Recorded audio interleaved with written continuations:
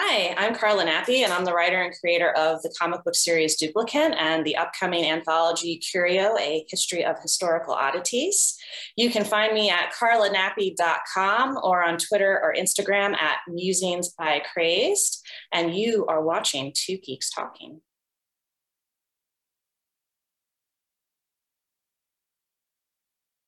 Good morning, afternoon, evening, everyone. Two Geeks Talking is an entertainment industry interview show where we interview the creative people from the comic, film, TV, movie, and video game industries. Of course, I'm your host, Kurt Sasso. We're joined today by a very talented writer. She's also the creator of the comic Duplicant. We are joined today by the ever-talented Karla Nappi. How are you doing today, Karla? Good. How are you doing? Doing wonderful.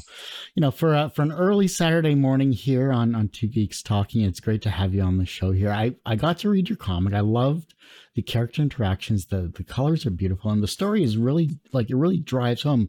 I unfortunately got to read 2 episodes here, and I'm hearing that you're doing more as well. 2 issues, I should say, and you're doing more as well, too. But I'm jumping ahead of things here. I apologize.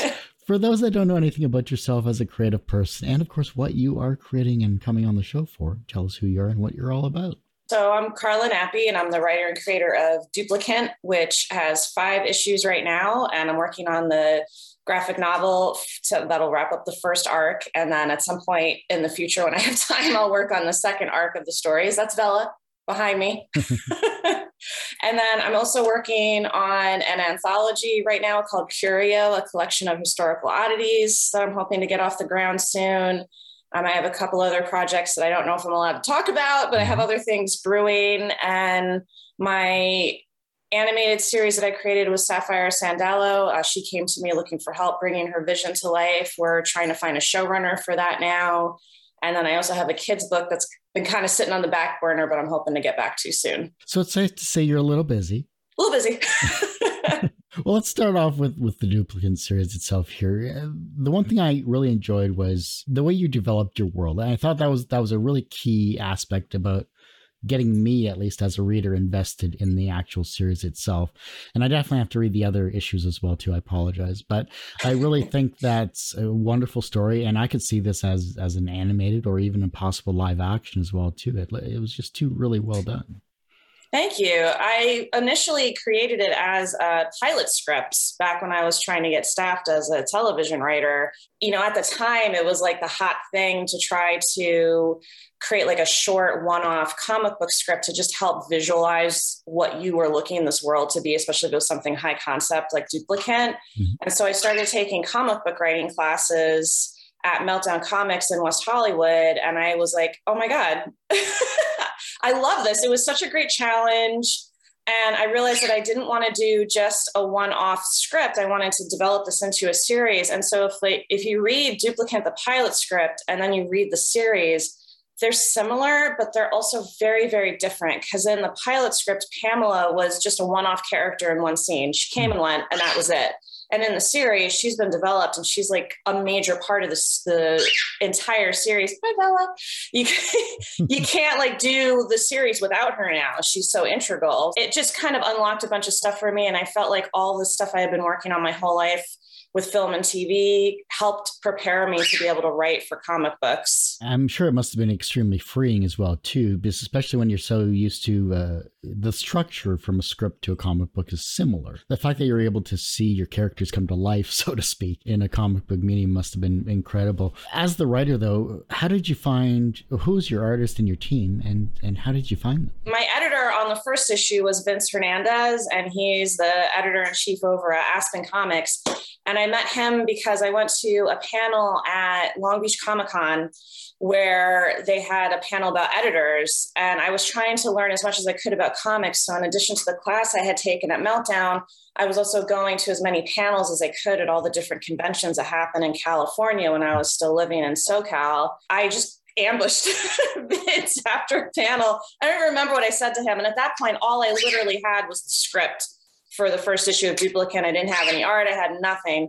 And so he was really integral to helping me be able to bring this vision to life. He helped hook me up with Josh Reed, Josh Reed did my logo for Duplicant. He also did the lettering and the production work on the first issue of Duplicant before he got hired over at DC. And then he wasn't allowed to do any work on outside projects. But he helped hook me up with Carlos, who has done the lettering and production work on Duplicant ever since then. Leila Del Duca came to me by way of Him Kartak. He has a book out now called, he did Boy One with Dark Horse, and now he has another book about people having to leave Earth and going to Mars, and that's out with Scout. That's great. And so he had used Layla on Boy One. And so that's how I was able to hook up with Layla, and she did all the covers. Mariana was my friend Rylend Grant, and he has Suicide Jockeys out right now. He's done like Aberrant and Banjax, and he has so many series out right now. He's got a new one coming out with, I want to say it's called Feng Shui. He was at that class I took at Meltdown Comics. So he helped hook me up with Mariana. And Mariana is based out of Poland. I've actually never spoken to her on the phone. We only deal by email because she's not comfortable enough with her English to do phone calls or video chats. So it's like literally just been emails back and forth for years and years and years at this point. Yeah, Rylend was actually on the show last year. Oh, nice. We talked about Suicide Jockeys, and yeah, he's wonderful. Love chatting with him. And I get, what the thing is with Rylend and Steven, he was also in the class we took too, is we all read each other's scripts. So I've read every single script he's ever written for any of his comic book projects before they even get drawn, because we all use each other for notes on our stuff. It's great to have a community like that. I'm not even diving into my questions yet, but it's great that that you have a wonderful community like that of like-minded individuals that want to create amazing comics and are very talented in many different facets. Looking at yourself as a writer then, what is the hardest part about the process? Is it the beginning, the middle, or the end for you? I would say it's motivating myself to sit down and actually write is really hard. Especially on issues 4 and 5. And Mariana will attest to this because I ended up being so late, especially on issue 5 for her. And it was such a bigger script than normal. Normally my scripts are 23 pages. And I want to say this one, the initial draft came in at almost 40 pages. Oh, wow. And we realized there was no way she was going to have time to do that much. So I think we cut it down to maybe 32 or 34. But that was still a lot for her in a very short period of time. Once I can sit down to write and I'm in that zone, it's fine. But sometimes I have a really hard time with that. And I think part of that is just I have anxiety and depression, and that always makes things harder depending on how I am. And then, sometimes I just get caught in my head. I'm like, oh my God, my Kickstarter didn't do well. Everyone hated the previous issue. No one wants to read my work, type of thing. So it's just getting myself out of that headspace so I can write. What is your creative kryptonite? I would say it's my anxiety and my depression. Because if I get caught in my head, then I just can't sit down and write. I'm very subject to, I would say my self-esteem is better now than it was when I was a kid. But if I feel like people don't like what I've done, I can get really trapped on that. And that'll make it hard for me to write too. Usually what I end up having to do to kind of get myself out of my head is I just have to organize my house.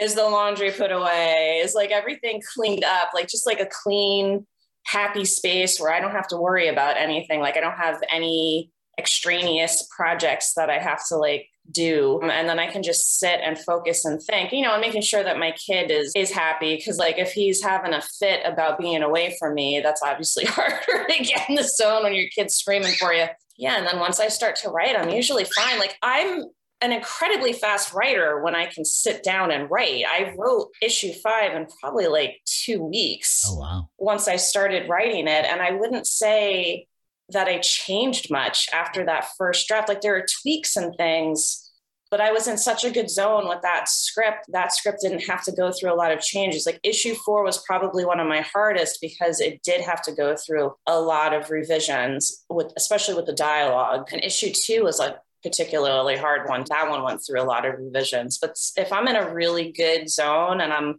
feeling good and positive and what I'm writing is good, then I often can get it done very fast. And then I don't typically need a lot of revisions. Looking at Duplicant, then what was the first seed of the story or image maybe that popped into your head that eventually turned into Duplicant? Well, there were two movies that inspired me to do Duplicant. It was Minority Report, because I always loved just the arc of that with Tom Cruise's character and how he has this like one person in his life who he's been holding on to desperately since his son disappeared.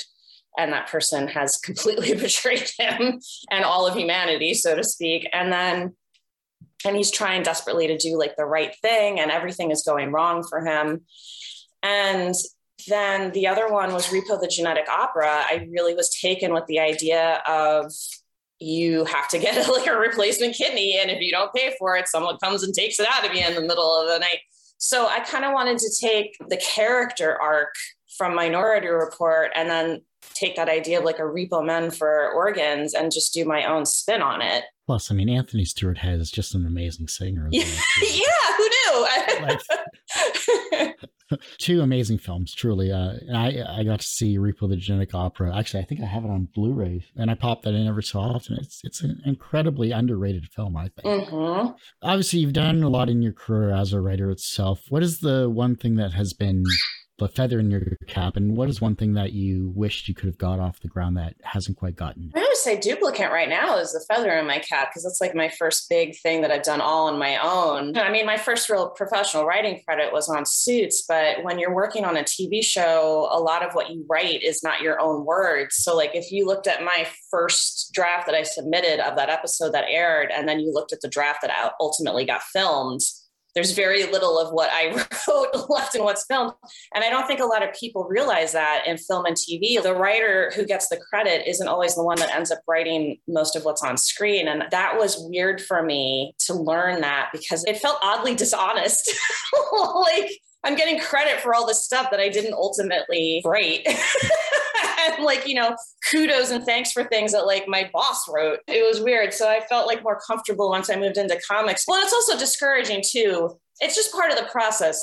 Most shows in my 15 years of like working in film and TV and working in the writers' rooms and everything, it's just the way it's done. It's not like what happened to me was unusual. Every writer goes through this. Every single writer has their stuff completely rewritten before it goes on screen. So I would say Duplicant is the feather in my cap. And then the thing I wish I had gotten off the ground, as much as I found the process of writing and TV odd, because so much of what you write isn't what is on screen, I really wish I had been given a chance to become a staff writer. It's a very frustrating process to become a staff writer in film and TV. There's people who kind of fall into it with no work or effort at all on their part. And then there's people like me, and there's a lot of them, if you follow the Pay Up Hollywood movement on Twitter, who worked for like decades trying to break in, and they're just seen as support staff, and they're never given that chance. I always find namology fascinating, because a creative person, no matter who they are,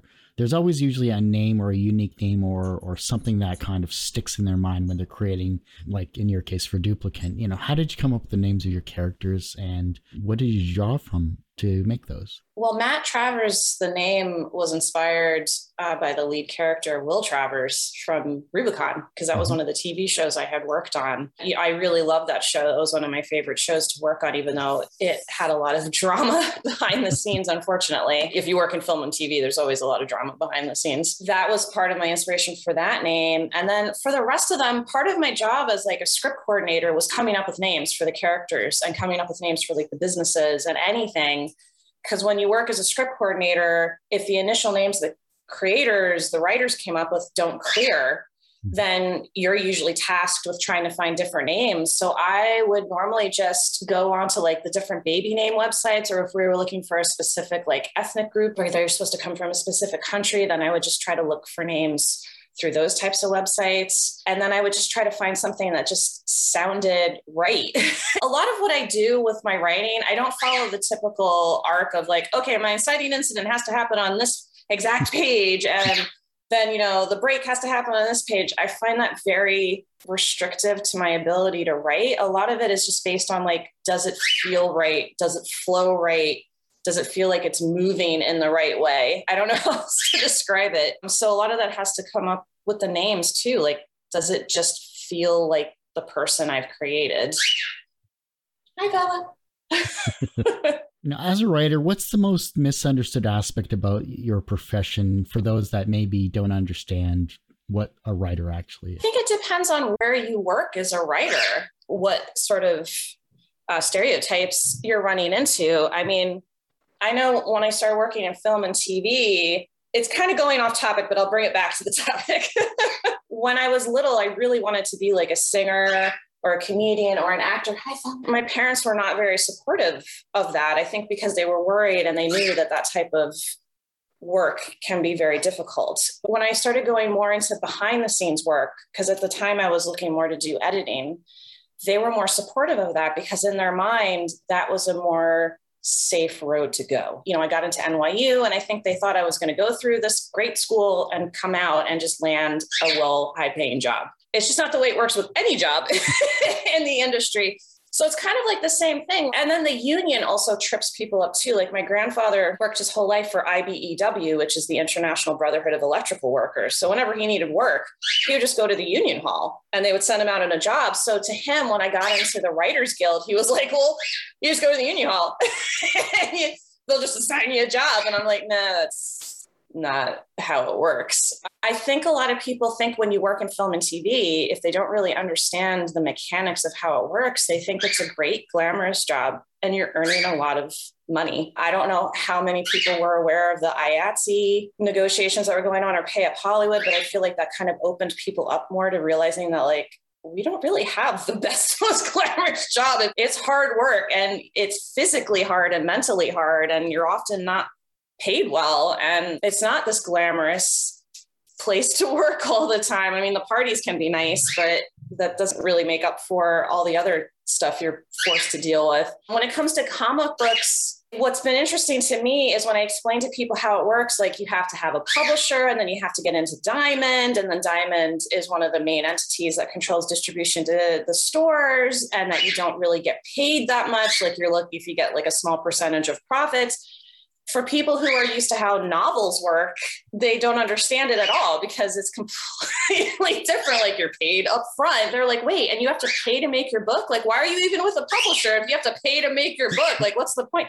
Hi, Bella. Like, they just don't understand it. They're like, you have to pay everything to make your book and then they just publish it. It's such a weird universe. And then the other thing is, I think people who don't understand how these different industries work completely, they think I'm making like a bunch of money because my Kickstarters are going well. And I'm like, no, literally every dime goes towards either the production of the work. So like that's the artwork, the lettering, you know, all that stuff, like my cover artist, all those fees, because it's probably like $5,000 to $7,000 for me to actually make an actual issue of the book. And then there's your supplies, you know, your Gemini mailers, your bags and boards, and then the printing and the shipping, which just keeps going up and up and up and up. So I have not made any money off of comic books. And that's just the way it is. In your opinion, what is the most important quality as a writer and how does that translate to your comic?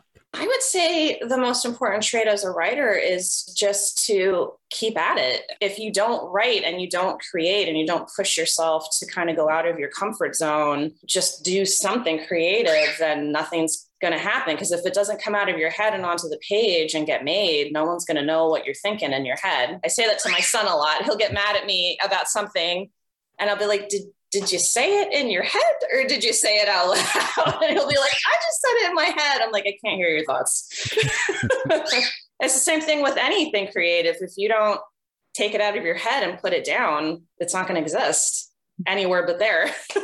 I was in IT for 20 years. So, you know, we didn't become mind readers then either. So it just. No. And that was a big thing with film and TV. So it's like every industry has that. I'm like, did you say it out loud?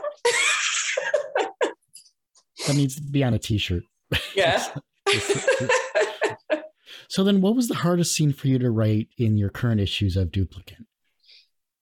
Oh, that's a good question.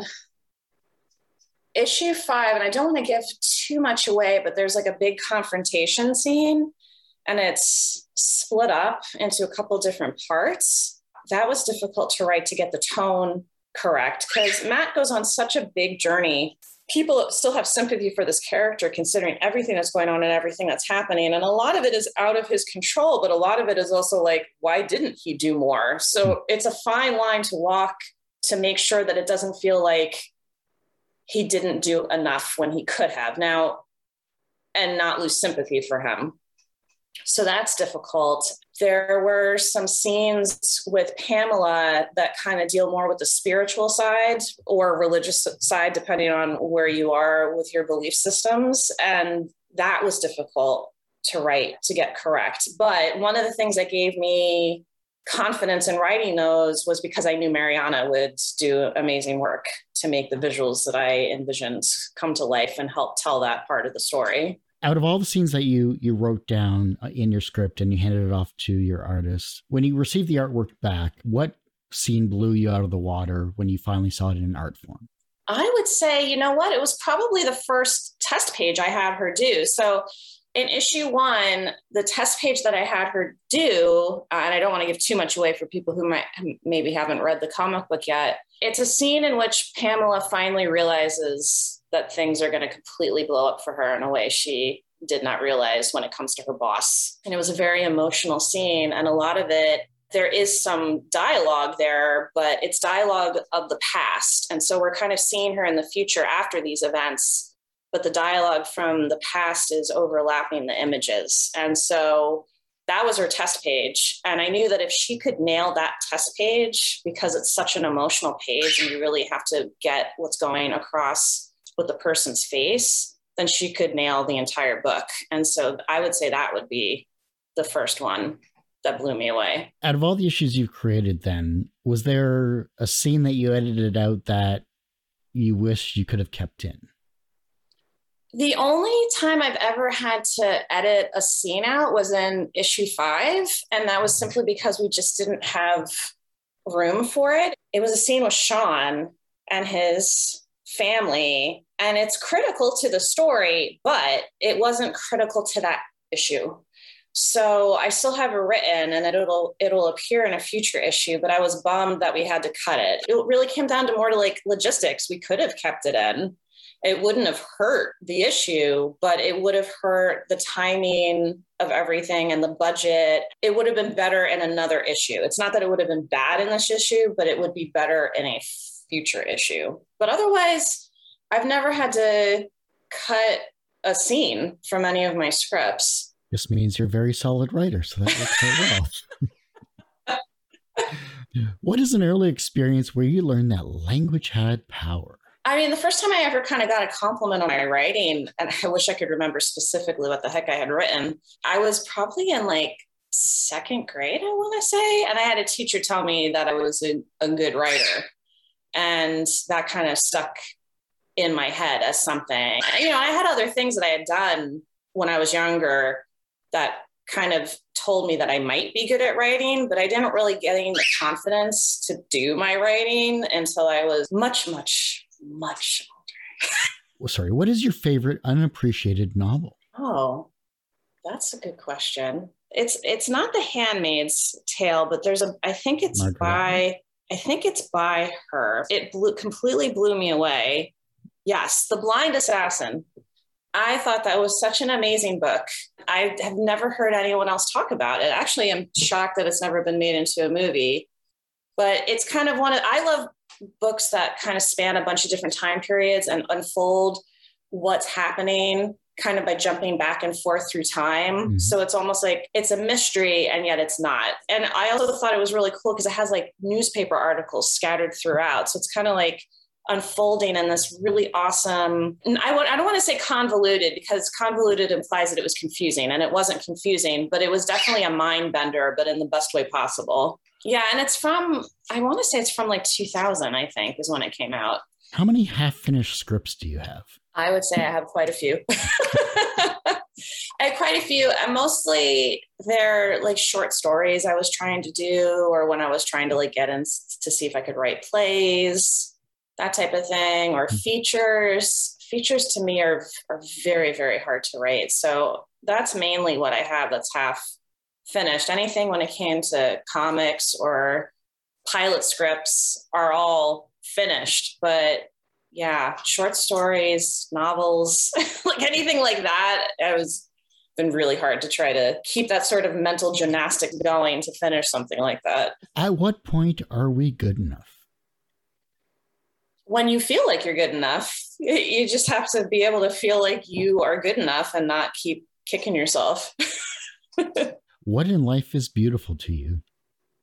Oh, when my son laughs, when he's happy. Yeah, I would say most of it has to do with my kid at this point, now that I've become a mom. I just try to enjoy nature more now than I did when I was little, because, you know, I lived in California for like 10 years. And then when I came back here for visits, and then when I eventually moved back here for financial reasons, one of the things that I didn't realize I hadn't appreciated as a kid was spring. Look at all the trees have all these beautiful flowers. I was like, how did I not really pay attention to this as a kid and a teenager and being in my 20s growing up in this area? Like, it was just like, it just flew by my face and I just didn't really appreciate it. And then when I moved back, I was like, oh my God, this is so pretty. Why didn't I like stop and enjoy this? What is the second wisest piece of advice that someone said to you that has stuck with you in your career? In my career, I can tell you about advice I got that stuck with me with parenting. Sure. Yeah, that works. So Stephen Prince, he's one of the creators that I reference that I'm friends with, who reads all my stuff. He does Monster Matador. And he lived up the street from me when I lived in California. And he had a kid who wasn't that much older than me. And he told me, you'll get into a routine and then everything will change. He said, everything will constantly change. He's like, you'll probably feel like, all right, I can handle this. This is good. And then it'll all change. So that has been probably the best piece of advice I got, because it's so true. Because we would just get into a routine. I'd be like, all right, we can handle this. We got this down. We're good. And then it would all change. And I feel like life is like that too sometimes, just in general. You feel like you've gotten it down, everything's good. And then life just throws you a curveball. Darn you, life. Darn you. Darn you. Hi, Philip. Hi. What lessons in life did you learn the hard way? You know what? Here's another piece of advice I got. And I would say this is like a hard way one, is I had this therapist once, I think I was in my teens, who said, don't shit where you sleep. Because that's exactly what I had been doing at that point in my life. And I didn't really understand that. I didn't have like the self-reflection or understanding to really understand that that's what I had been doing. And so once I actually understood that and could grasp that, that was a really good piece of advice that anyone can take and use. Everyone has one person that inspired them on their path to where they are today. Who was that for you? That's a good question. I would say the thing that made me start to really take my writing more seriously and try to keep at it was my friend Jesse, which I actually have a picture right up here of him. So Jesse was this great guy that I worked with when I worked in New York City still as a script coordinator and assistant. He died very young. He was hit by a car when he was crossing the street. The car was making an illegal turn. He was just in his 20s. He was about to move to California. He was a writer and a director. He just had so much talent. And so when he died, it affected me greatly. Like, it was absolutely traumatizing when he passed away, as it was to everyone who knew him. So when he passed away, his mom wanted to start a foundation in his name. She wanted to find some sense out of what had happened. And so I helped her with starting up this nonprofit in his name called JT3 Arts, that helps aspiring filmmakers, especially filmmakers of color, filmmakers from minority communities, filmmakers who basically weren't being kind of given the same leg up as everyone else might have been. That was a thing that I didn't feel like I could do, but I pushed myself to do to help them out with that. And we had a really great program for a couple of years, but also having him die at such a young age when he had such promise and he was so close to being on the verge of doing so much greatness.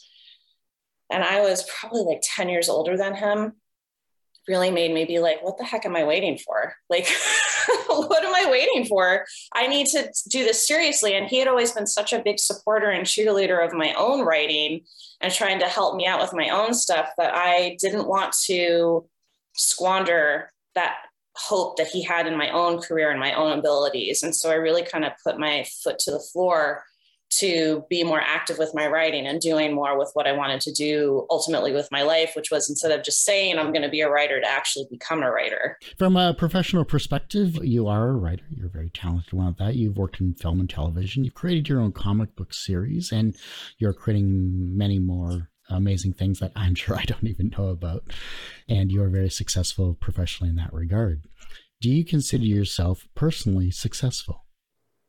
Yeah, that's a good question. I don't know if I do or not. I actually don't know if I do, because, I think the people who love what I do consider me professionally successful, but there's a lot of people who just in my own family that don't really understand what I do. And so it's like, how much do you take what they're thinking of as what you do, whether it's successful or not? Because I know in their estimation, they might think it's cool, but they don't really see it as successful. Because like, there's so many people in my family who don't even read what I write. They just can't be bothered. And that kind of always takes what I do down a notch in a sad way, when the people who I feel like should be more supportive of my writing can't even be bothered to read what I write, because they find it either like creepy or it's just not up their alley or whatever. And I'm just like, really? Like, you can't just push yourself out of your comfort zone to read something I created? Well, the other thing that kind of made me feel like people didn't see me as successful in my family was when I became pregnant. The amount of praise I got for something that's completely out of my control. It's like my body's kind of doing its own thing, like it does when it's keeping me alive. The amount of praise and like, oh my gosh, and excitement I got over a biological function compared to all this other stuff that I literally put my blood, sweat, and tears into, like the foundation for Jesse, very little support or acknowledgement for how much work that was, or what it meant for me or for the community at large, for the people that I helped, or just even my writing stuff. Like, I always just found that really weird. Like, where was this excitement for these things that I created out of my mind that came to life? It's very strange. Why do you think people don't support creative people as much as they should? Part of me wonders if part of it is fear. I feel like I read something recently about that, like the creative people just as they should be, because there's some level of fear of what they do, that they're able to like create these things in their mind and then bring them to life, like innovations and everything else, from inventors to anyone who does anything creative. It's like they're not part of the collective, so to speak. I think if you can't understand something, if it feels like it's other or different, that puts people off in some strange way. I've interviewed so many creative people in general that it's a common theme that if you're successful, people will flock to you. If you're unknown or an indie creator or whatever you may be, just trying to get your name out there, whoever it may be, they won't support you unless you do something big or huge. It's just sickening, to be honest. Yeah. And, the ability to get that type of attention can really be so random. Kind of like what I was saying about how like writers in TV can sometimes just fall into it. Mm-hmm. And others are working so hard and will be like, oh, what is it, like the overnight success? And it's like, that person was probably plugging away at this, doing stuff you just never knew of for decades, potentially. The reverse of success is failure. How do you deal with your failures? Chocolate. Chocolate. And then just like, I'm trying not to kick myself too hard and try to just keep myself out of my own head. Sometimes my own head is the worst place to be if there's any type of failure. And then just also realizing, as much as you don't want to take things personally, especially because it's something you've created, so that always is going to feel personal, a lot of the times you have to just separate how people feel about your work or whatever success you have. Yeah, that's a hard one, especially when it's something creative. We're already kicking ourselves when we're down. You don't have to add to it. Yeah, don't put the salt in the wound and rub it in. The younger generation is looking at your work and they're becoming inspired to be creative in their own way. And the fact that you have the younger generation with you, they may become creative in their own way, whether it's as a writer or maybe something else creative entirely that you do or you don't do. How can they inspire the generation that follows them? That's a tough one, especially with the world we're living in right now. What I try to teach my son, who I guess would be that generation following the younger generation right now, is just to have confidence in whoever he's going to be. He's a kid who really loves to wear dresses and paint his nails and everything else. And we don't know what that's going to mean for him down the road. And so I'm trying to keep people from telling him that how he feels and what he likes is wrong. And that's especially hard with where I live. And it's especially hard with who some of my family members are. They're not totally supportive of this journey that he's on, which has been difficult. And so a lot of it is just, you want to be true to who you really are, who you feel you are, not who people tell you you should be. And that can be a very hard lesson to learn in the world that we live in. Because you're in the movie industry and TV industry, and you're a comic writer and everything along that line. You're creative to the max, I'm going to say. What would be the film title or TV series of your life, and what would the music soundtrack be? Well, if I go by what a therapist said once, it would be The Perils of Pauline.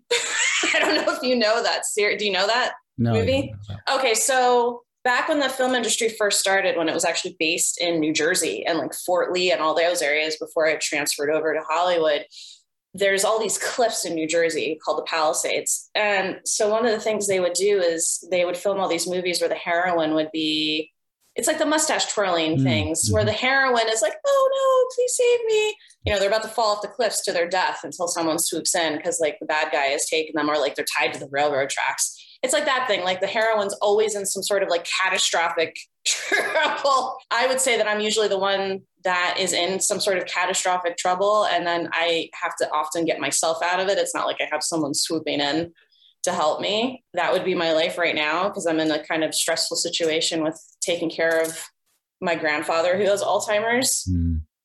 And I don't have the help from the family members who should be taking care of this stuff, and have kind of left me holding the bag. So that's kind of like my perils of falling right now. As far as the soundtrack, I would say probably something from 9 Inch Nails or maybe Guns N' Roses, but probably 9 Inch Nails. Sounds like something that you should create. Karla, thank you so much for coming on the show. Before I let you go, though, where can we find you? How can we support you online, social media, and any other websites you'd like to help promote? Like you have down here on my little graphic, the Musings by Crazed is where I am on Twitter and on Instagram. KarlaNappi.com is my main website. Duplicant has a website on Facebook. It's facebook.com/Duplicant comic, as all one word. Well, I definitely want to have you back on the show in the future for sure, too. Please stop by anytime. You're always welcome. Thank you. And that ends this particular episode of Two Geeks Talking. You can, of course, find this interview and 1,000+ others on our website, tgtmedia.com or twogeekstalking.com. And, of course, on our YouTube channel, which is a lot more updated than our website because I'm having website issues, which is youtube.com/tgtmedia. And as I say every week, everyone has a story to tell. It's up to me to help bring that out. Thanks for listening and watching on Two Geeks Talking.